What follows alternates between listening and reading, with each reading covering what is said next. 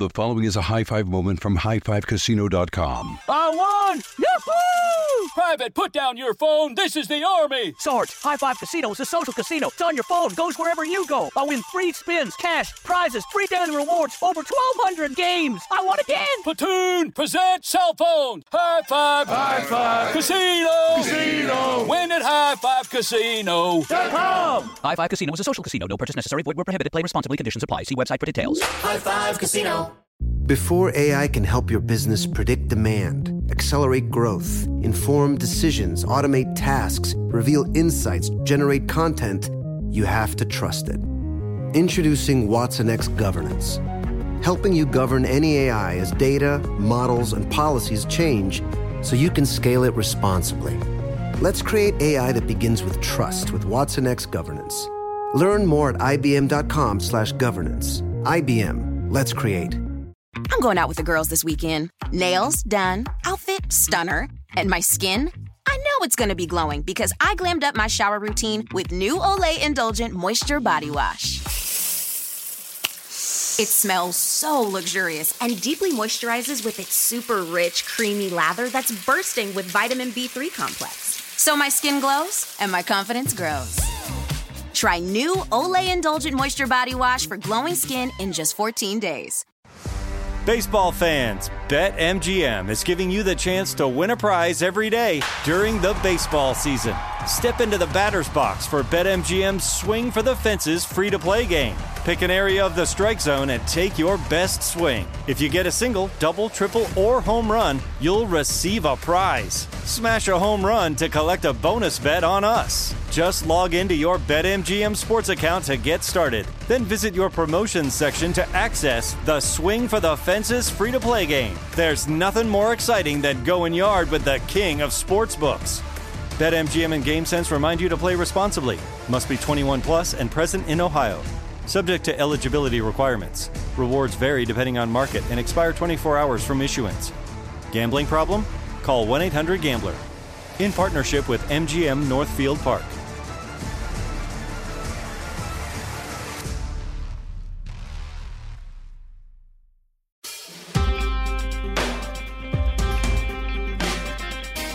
All right.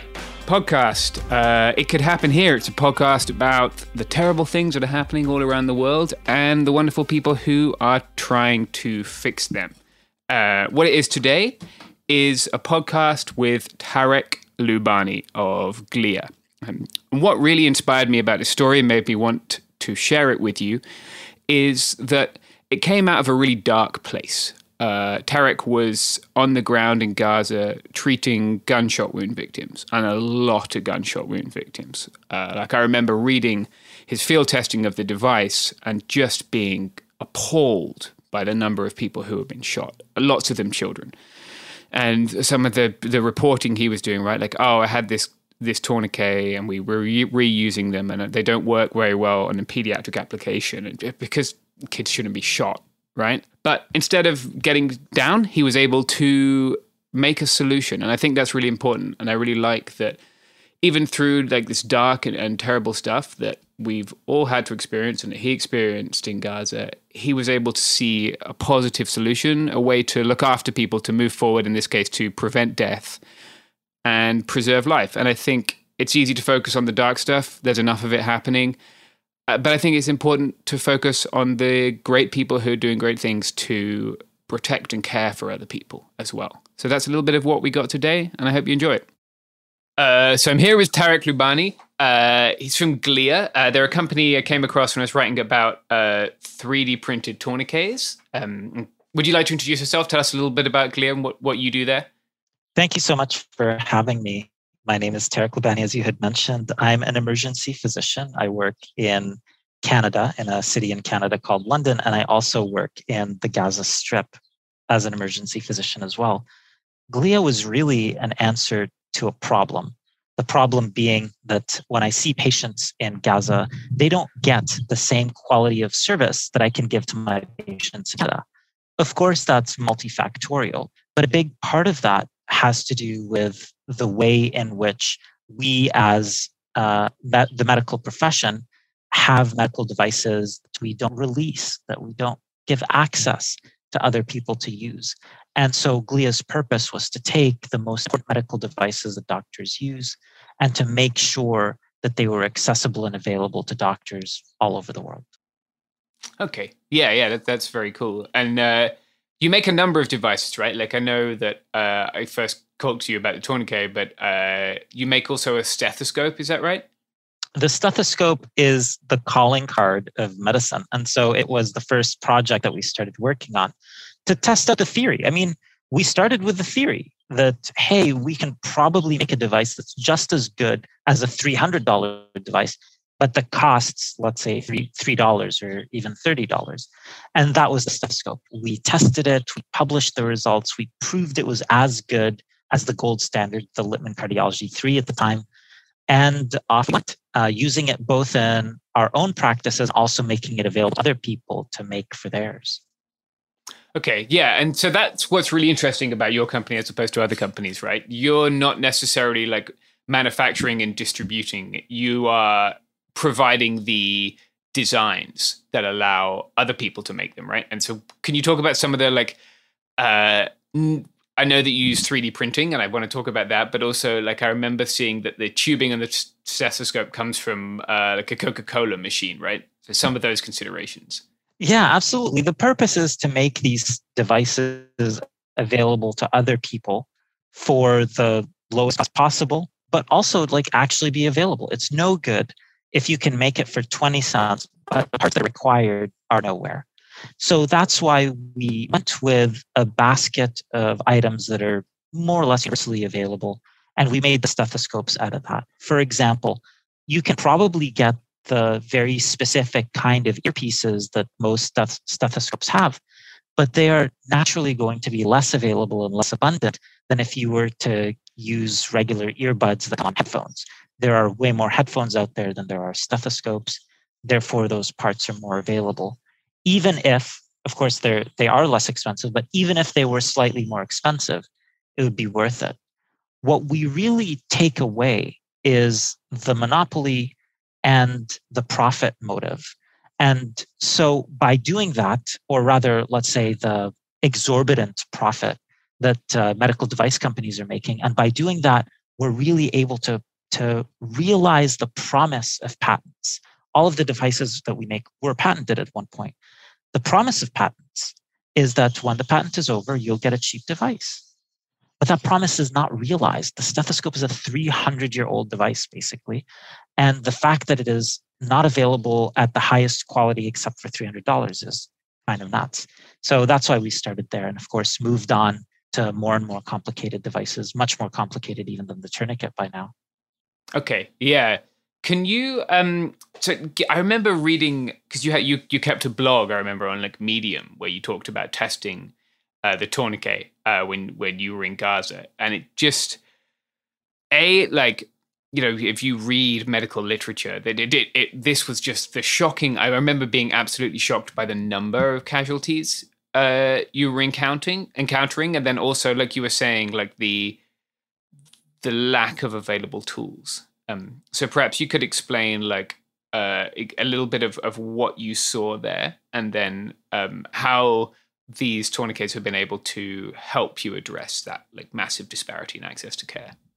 The tourniquet project really started in Gaza because we noticed that after one of the wars, the war in 2014, that we had a particularly high casualty rate, of course, but of that there were many deaths that we would classify as preventable, deaths where we felt that had tourniquets been available, those patients likely wouldn't have died. When we started working on it, of course, we knew at some point there'd be another war. It is very common in Gaza for there to be attacks by the Israelis. We didn't anticipate for it to happen so fast and for it to happen in a way where the tourniquet was so necessary. That, of course, was what's called the Great March of Return, where Palestinians protested en masse. And one of the Israeli responses was to shoot live fire at the protesters, often targeting about 80% of the hits were targeting the arms and the legs, which is where tourniquets are the most effective. So the high number really is owing to the way in which the Israelis decided to deal with this protest and the fact that It was a protest rather than a specific war. And that meant also that we could predict with a relative degree of accuracy where the injuries would be, which meant that it was even more important to have the right equipment and the right training. It was part of an overall strategy. So, of course, it's not like tourniquets were the thing that saved lives. Tourniquets were part of a campaign to train paramedics and to train doctors in how to stop bleeding in these kinds of injuries. And they were one of the most important tools in that campaign, but only part of that campaign. Yeah, of course. You need other tools, and obviously the education, and you can't just slap it on and then the person's fine, right? Obviously there's a lot of care afterwards, which is important too. Can you maybe talk us through, you talked about like the promise of patents, right? And I think this is important in exactly what we're talking about in tourniquets, because it's a little different to medicines, right? It's a little different with medical devices. So there are existing tourniquets on the market, right? And I think the sort of market leading one is the CAT. Can you explain like why are those not getting to people who need them desperately in these areas? The problem with the tourniquets that are available right now kind of falls into a few different categories. North American Rescue, the makers of CAT, have 2 key patents on the CAT. And as far as we can tell, just based on the posture of the company, if anybody else were to make exact CAT replicas, they will be sued. The people who are willing to then make exact CAT replicas tend to be people who are unaccountable and largely have not much to lose. And so that's why we saw a glut initially, for example, with the Ukraine campaign, of tourniquets that were relatively low quality. And so you can't just make the device. You also have to know that the device will work, because you don't want to discover that when you put it on an arm or a leg and then it fails. Gaza is an acid test of all of these things, because not only are devices generally not available or expensive, it's kind of at the bottom of any purchase list, for example, but also in Gaza, there's a complete international blockade, Israeli-led, of course, but there are other countries that are contributory. And that blockade means that equipment can't get in so long as the Israelis deem it to be of military value. This is where things like dual-use devices and so on come into play. The tourniquet is a medical device. It can only be a medical device. There is no second use. And so it should be exempt. However, even if the Palestinians could afford $50 per unit, which would be the cost to get one in, the Israelis won't let them in. So de facto, even though they shouldn't be banned, they are de facto banned. And that means that not only can we depend on cheap Chinese retailers, let's say, to give us replica tourniquets, we actually have to manufacture them ourselves. When we open sourced our designs, it was with an eye to 2 things. One, making it available so that the replica makers can make higher quality replicas. They're already making replicas. We may as well give them a legal replica rather than a patent busting replica. Not that I think there's anything wrong with that in these cases where there's emergencies, but just the same, Glia's tourniquet doesn't break any patents. And at the same time, in addition to giving them the ability to make high quality tourniquets, we can also make high quality tourniquets locally and domestically. Because of course, national liberation, as it were, in the medical device space can't come if you can't make your own devices. We discovered that during COVID. The Palestinians have known that for decades now. And we're kind of rediscovering it in Ukraine, where there just aren't enough tourniquets. And so they are forced to improvise or accept tourniquets that they don't want to accept. Right. Yeah. Like I think COVID was this great example that we can't continue to rely on the sort of whims of global capital to provide things that we need to survive. And I think your manufacturing is fascinating. So because you're using essentially commonly available materials in a 3D printer, is that right? Yeah, that's correct. I mean, we're not against using other things. They just have to be very simple. For example, our electronics use PCBs. You can't 3D print electronic circuits just yet. So we use PCBs. But when we design our PCBs, there are a couple of ways to design it. You can design an 8-layer board that can only be manufactured in 1 or 2 places in the world. Or you can design a board that's 3 times the size, but can be manufactured anywhere in the world. And when you're talking about credit card size devices, if it's notebook size instead of credit card size, it doesn't really matter that much.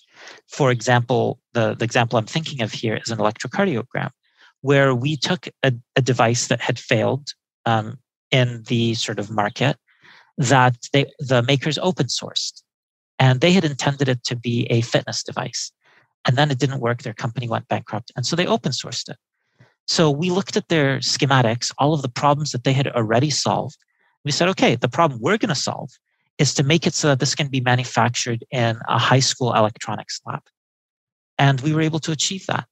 It was bigger. It was twice as big. But who cares? The old one was half the size of a credit card. Who cares? You make it a little bit bigger, but at the same time, you make it much more accessible. Twice as big, 20 times more accessible.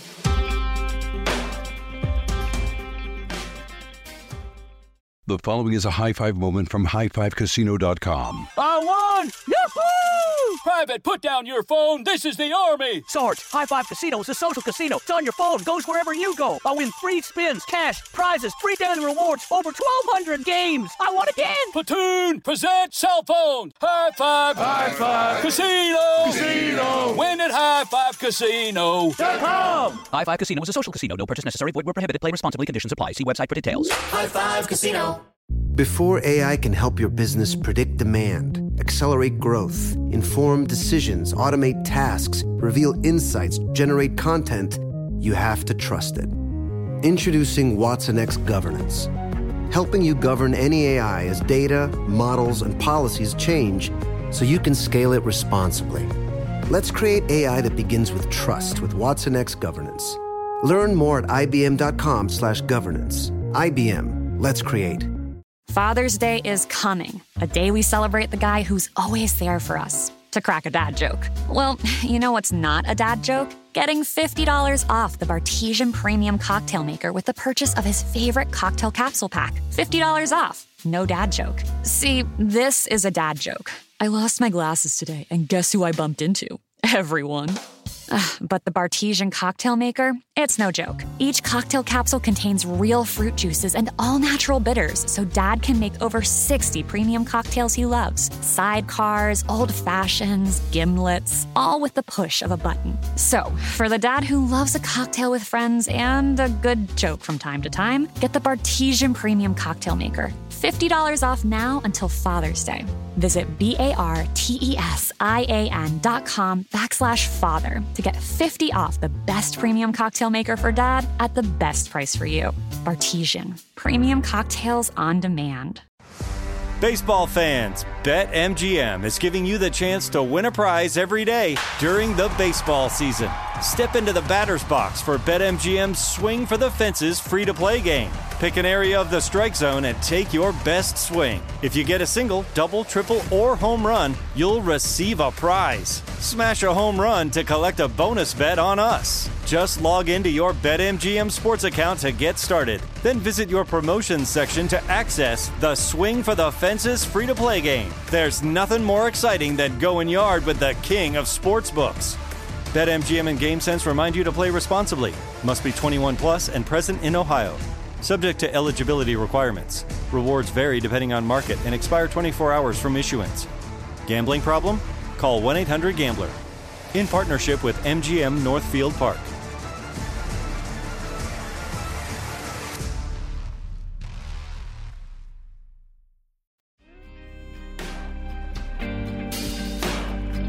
I know some of your stuff, like your tourniquets, is really, there's not much or any really of a performance trade-off from what you've seen, right? Indeed, they might be better for some pediatric applications, if I remember correctly.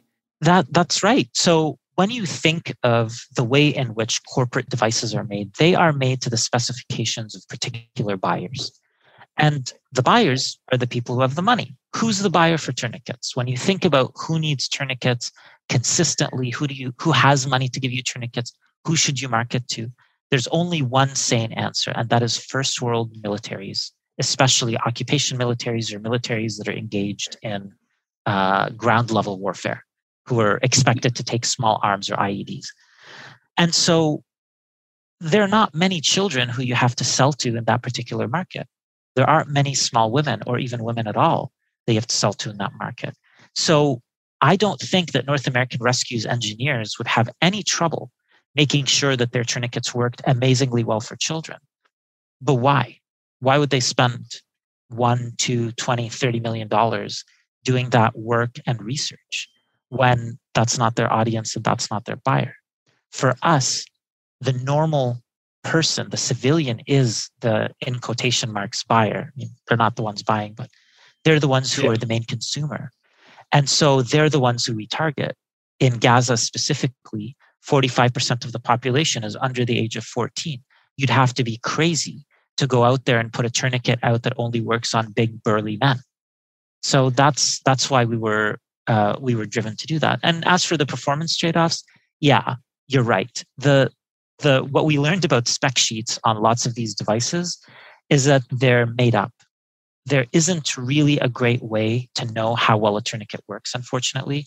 There isn't a really great way to know how well a stethoscope works. And so some of the first work we did was actually designing some tests so that we can say, okay, well, here's how you prove that this stethoscope works as well as that stethoscope. Or here's how you prove that, this works as well as that. And those testing protocols, we made them open source and easily available too. For example, if you want to test a stethoscope, you can do that with a pair of headphones, a microphone, and a Hello Kitty balloon. That's how we did it originally. Could we have spent $10,000 making that test rig? Yeah, we could have. But that wouldn't have helped us in terms of helping other people make stethoscopes wherever they are.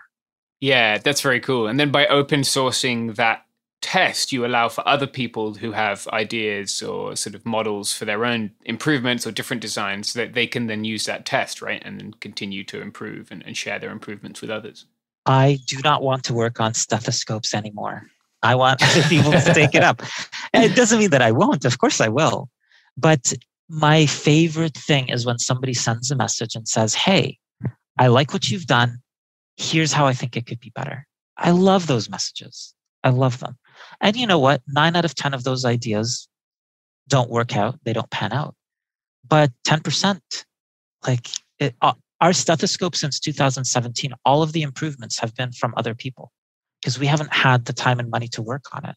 But we have been open-minded. We have incorporated lots of design changes that other people in the community have suggested. That's a good thing. It's good for everybody.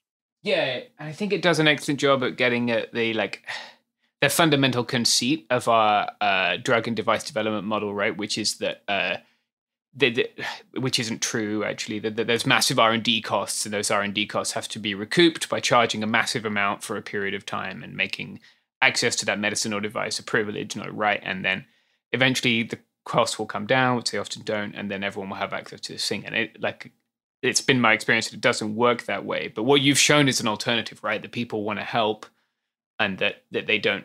That there's not a need for this price gouging to facilitate the improvement in this technology. Is that fair?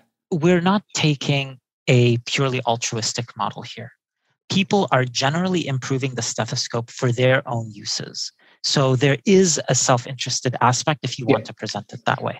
What we realized is that actually the most useful way to develop a device is to make it as good as possible and release it, and then have other people who want to improve it have a capacity to share back to you.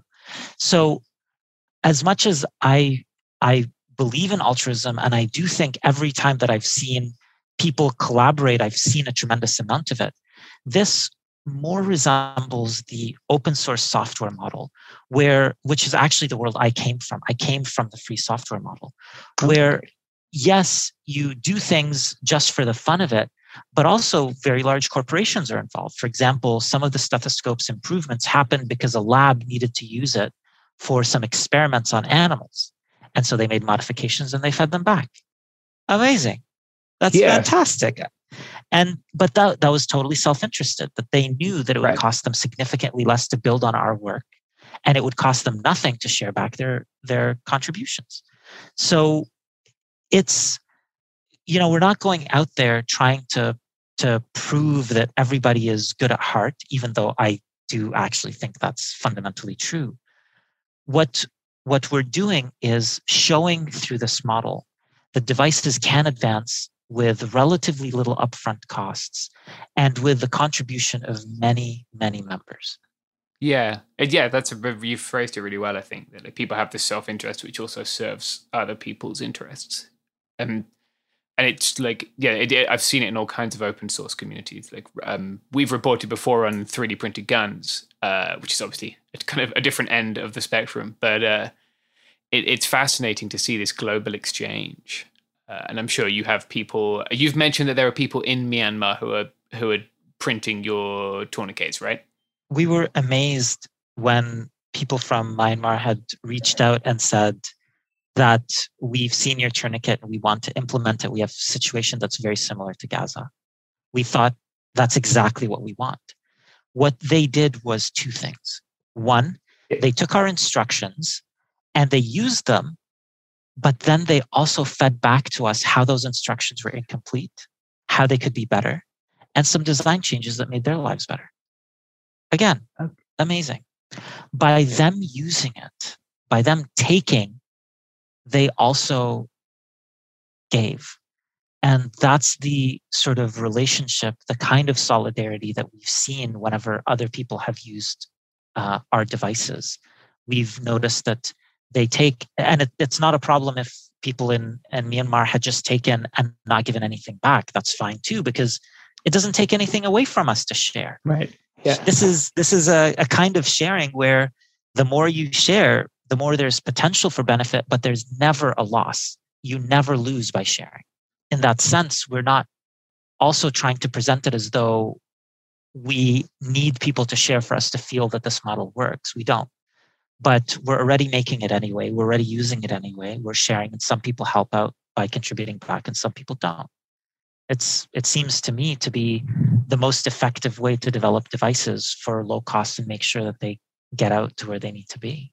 Yeah, because the kind of 21st century and people who need them can find them, as you found out, right? Like people across the world. Do you have a sense of where else they're being used?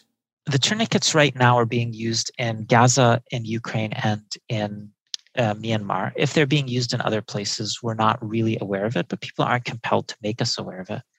Mm-hmm.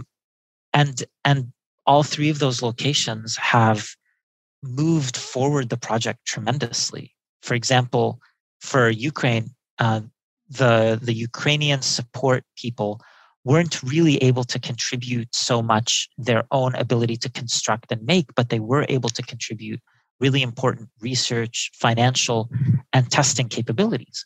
And so, of course, a project like this costs money.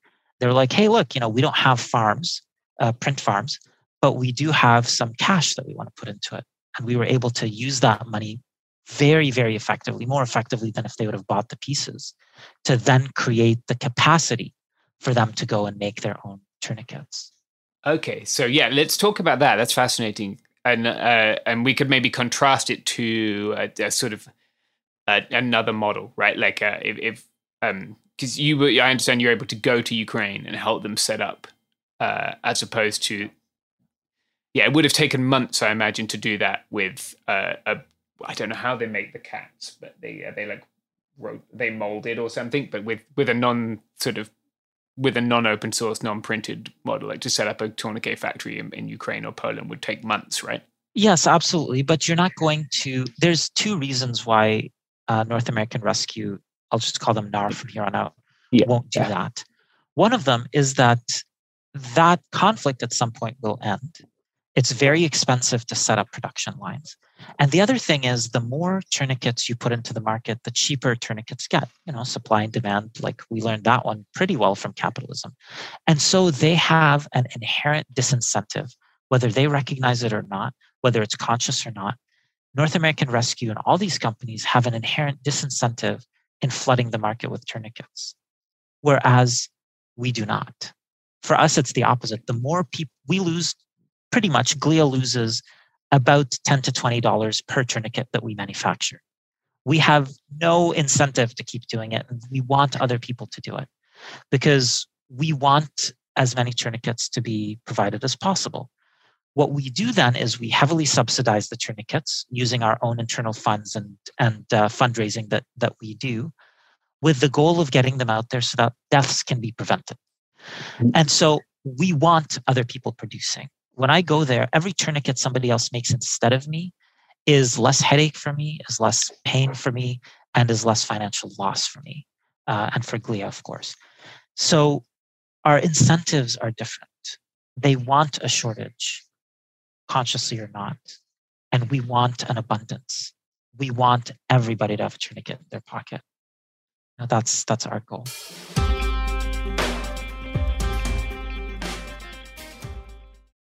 High Five Casino. High Five Casino is a social casino with real prizes and big Vegas hits at highfivecasino.com. The hottest games right from Vegas, and all winnings go straight to your bank account. Hundreds of exclusive games, free daily rewards, and come back to get free coins every 4 hours. Only at highfivecasino.com. High Five Casino is a social casino. No purchase necessary. Void where prohibited. Play responsibly. Terms and conditions apply. See website for details at high5casino.com. High Five Casino. If your business needs a new application, then developers will have to write code. A lot of code. If an application needs to be modernized, then you'll need time, resources, and caffeine.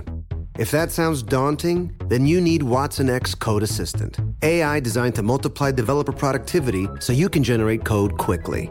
Let's create a more modern foundation for business with Watson X Code Assistant. Learn more at ibm.com/code assistant. IBM. Let's create. Father's Day is coming, a day we celebrate the guy who's always there for us. To crack a dad joke. Well, you know what's not a dad joke? Getting $50 off the Bartesian Premium Cocktail Maker with the purchase of his favorite cocktail capsule pack. $50 off. No dad joke. See, this is a dad joke. I lost my glasses today, and guess who I bumped into? Everyone. But the Bartesian Cocktail Maker, it's no joke. Each cocktail capsule contains real fruit juices and all-natural bitters, so Dad can make over 60 premium cocktails he loves. Sidecars, old fashions, gimlets, all with the push of a button. So, for the dad who loves a cocktail with friends and a good joke from time to time, get the Bartesian Premium Cocktail Maker. $50 off now until Father's Day. Visit BARTESIAN.com/father to get 50 off the best premium cocktail maker for dad at the best price for you. Bartesian. Premium cocktails on demand. Baseball fans, BetMGM is giving you the chance to win a prize every day during the baseball season.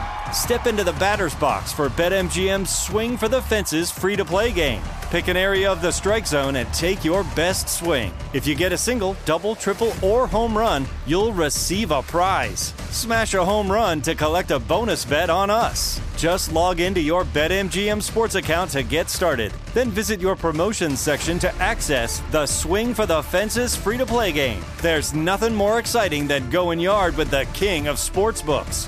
BetMGM and GameSense remind you to play responsibly. Must be 21 plus and present in Ohio. Subject to eligibility requirements. Rewards vary depending on market and expire 24 hours from issuance. Gambling problem? Call 1-800-GAMBLER. In partnership with MGM Northfield Park.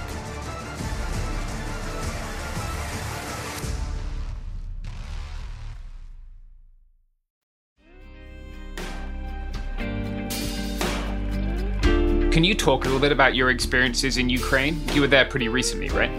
Ukraine is a very, very complicated subject when it comes to tourniquets, because the tourniquet wasn't this. I'm going to mind my words very carefully. I'm not Ukrainian. I'm not a Ukrainian doctor, and my experience there is very limited. I am in solidarity with the medical community in Ukraine. And part of being in solidarity with a medical community is recognizing that even when there are weaknesses, it is not my place to insert myself into their processes. And so the way that the Ukrainians have approached tourniquets is at the outset to ban all 3D printed tourniquets and to basically make it so that only what they considered to be high quality tourniquets, mainly the CAT and another one or two models, were available in there. This unfortunately created a tremendous shortage. And the other thing that functionally happened was a disconnect between the policymakers within the medical community and the people on the ground. The people on the ground, of course, are doing whatever they can to provide care wherever they can. And the policymakers are a little bit more disconnected from that and so have different considerations. The shortage then creates this difficulty. There are, of course, 3D printed tourniquets aren't accepted officially in Ukraine, but there are an abundance of 3D printed tourniquets in Ukraine because the people on the ground are accepting them. And what we see is a kind of grassroots experimentation with how it is that we can prevent deaths. The other difficulty is that tourniquets are a tool, and in bad hands, this tool isn't going to work, even if it's a great tool. And so one of the things that I realized, and I think everybody at this point, I'm not saying anything that's new or unknown to the community, we all realize that without appropriate training in how to use a tourniquet, they're not going to work. And so even high quality tourniquets out there in the field are failing because they're being used improperly and it's causing unnecessary deaths. So I don't know how deep you want to get into that experience in Ukraine, but I think what we can say is that it's important to be in solidarity with that community. And as such, we're providing them all of the experience that we have and all of the capability that we have to produce tourniquets that the Ukrainians themselves, both officially and on the in the front lines, are able to use and feel are actually safe for their patients. Yeah, that's a difficult situation. I think obviously a lot of what's happening in Ukraine has been necessarily like rushed, and it's somewhat perhaps chaotic is the wrong word, but it took a while for people to fully sort of understand the necessities of the scale of the conflict, or perhaps understand is still the wrong word, but to come up with the way to do the least harm, I guess. That's such a great way to frame it. And I think even from your experiences, you see that very often in these situations, that's the name of the game. It's not even doing what you know is best, but rather figuring out what the least worst scenario is. Yeah. So often, I think, and it's very easy, I think, to like backseat drive these things, right? From our positions of safety and sort of plenty, to say, oh, well, should have done this, should have done that, which I think you did very well to explain that the first and most important thing is to be in solidarity with the people there and to hopefully allow their experience to guide us in how we can best help them to prevent death, prevent harm. And so can you talk about what you were able to do there? What sort of interventions could you make to hopefully help prevent more dying? The main thing that we did in terms of, so I kind of was there with two hats on. One of them was the tourniquet manufacturing hat. And the other one was as an emergency doctor. Because remember, fundamentally, what brought me to medical devices in the first place was that I was an emergency doctor having problems actually caring for my patients. As a tourniquet manufacturer, basically it was about engaging with other people who are making and using tourniquets to understand some of the roadblocks and problems. One of the biggest ones is that there isn't a great way to test units of tourniquets. So traditionally, tourniquets are tested by design. NAR says, here's our design and here's how we tested it. And then we accept that this particular company will make this particular device to this particular standard. But in the Ukraine, especially with the presence of replicas and 3D printed tourniquets, there became a new problem. How do you test each unit rather than a specific line? And working on that, I don't know how into the weeds you want me to get, but working on that is still a problem that is unsolved, but has been one of the biggest issues that we've been dealing with. On the emergency medicine side, of course, when I provide direct care to patients, I was in a hospital on one of the communities on the front line, on one of the fronts. And so providing direct care became important. And working with the doctors, many of whom didn't really experience that much have that much experience with trauma patients. So working with them to share our experiences from Gaza in low resource trauma medicine, and also to gain from them their experiences, because of course their scenarios and situations are different. It's more artillery based rather than small arms fire or sort of bombing based. So they're different scenarios. I had a lot to learn from them, and I did. And I tried to contribute some of our experiences as well. The training, I think, is probably the number one problem right now, but that's my personal opinion as one doctor who is there for a limited period of time. So that individual unit test that you're working towards is, because I know in theory, at least a CAT is a single-use device, right? So in theory, if you just slapped it on something that could measure pressure and tightened it, that device is then being used and shouldn't be used again to provide care. Is that the bottleneck you're running up against, or is it sort of making a way to test things that's replicable and cheap and accessible? Reusability was the number one problem that we tried to tackle in Gaza, because we couldn't print tourniquets as fast as they were being used. And so we reused them up to 10 times.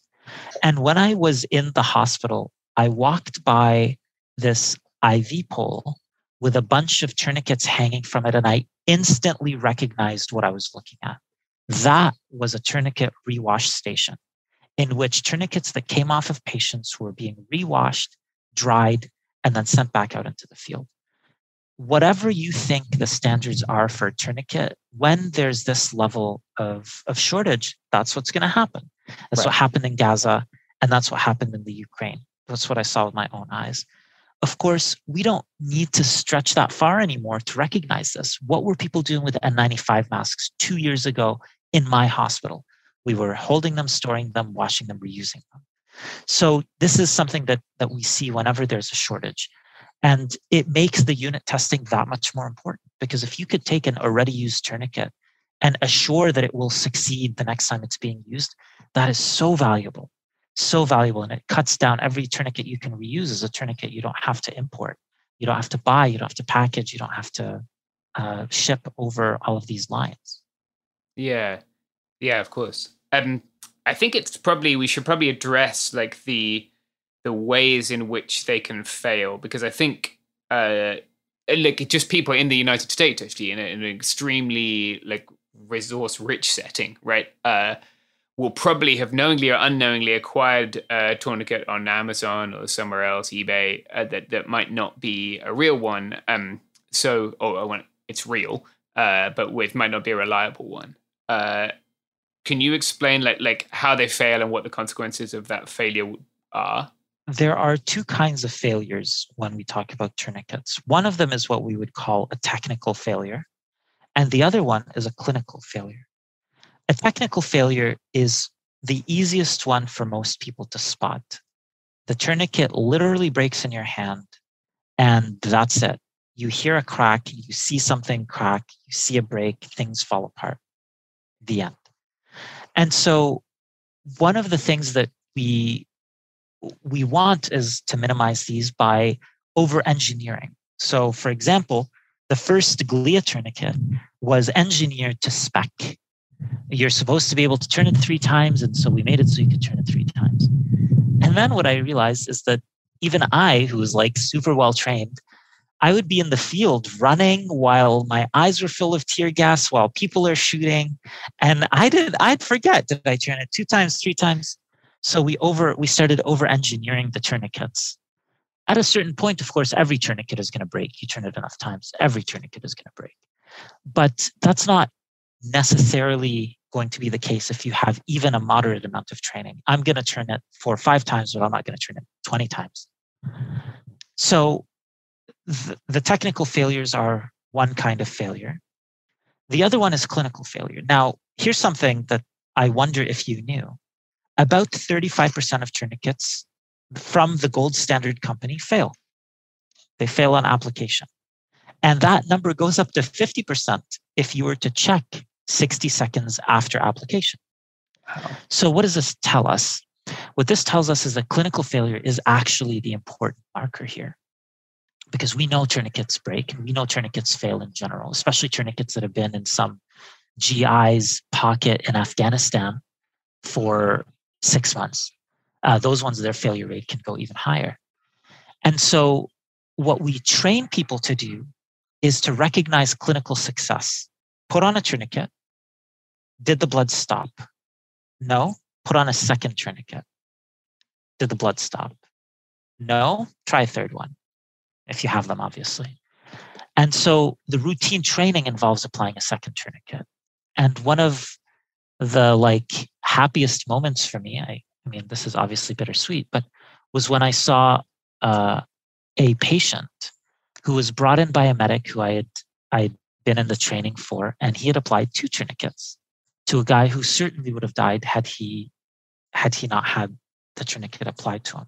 It was exsanguinating so much, injury so severe, that he needed a couple of tourniquets to really get it under control.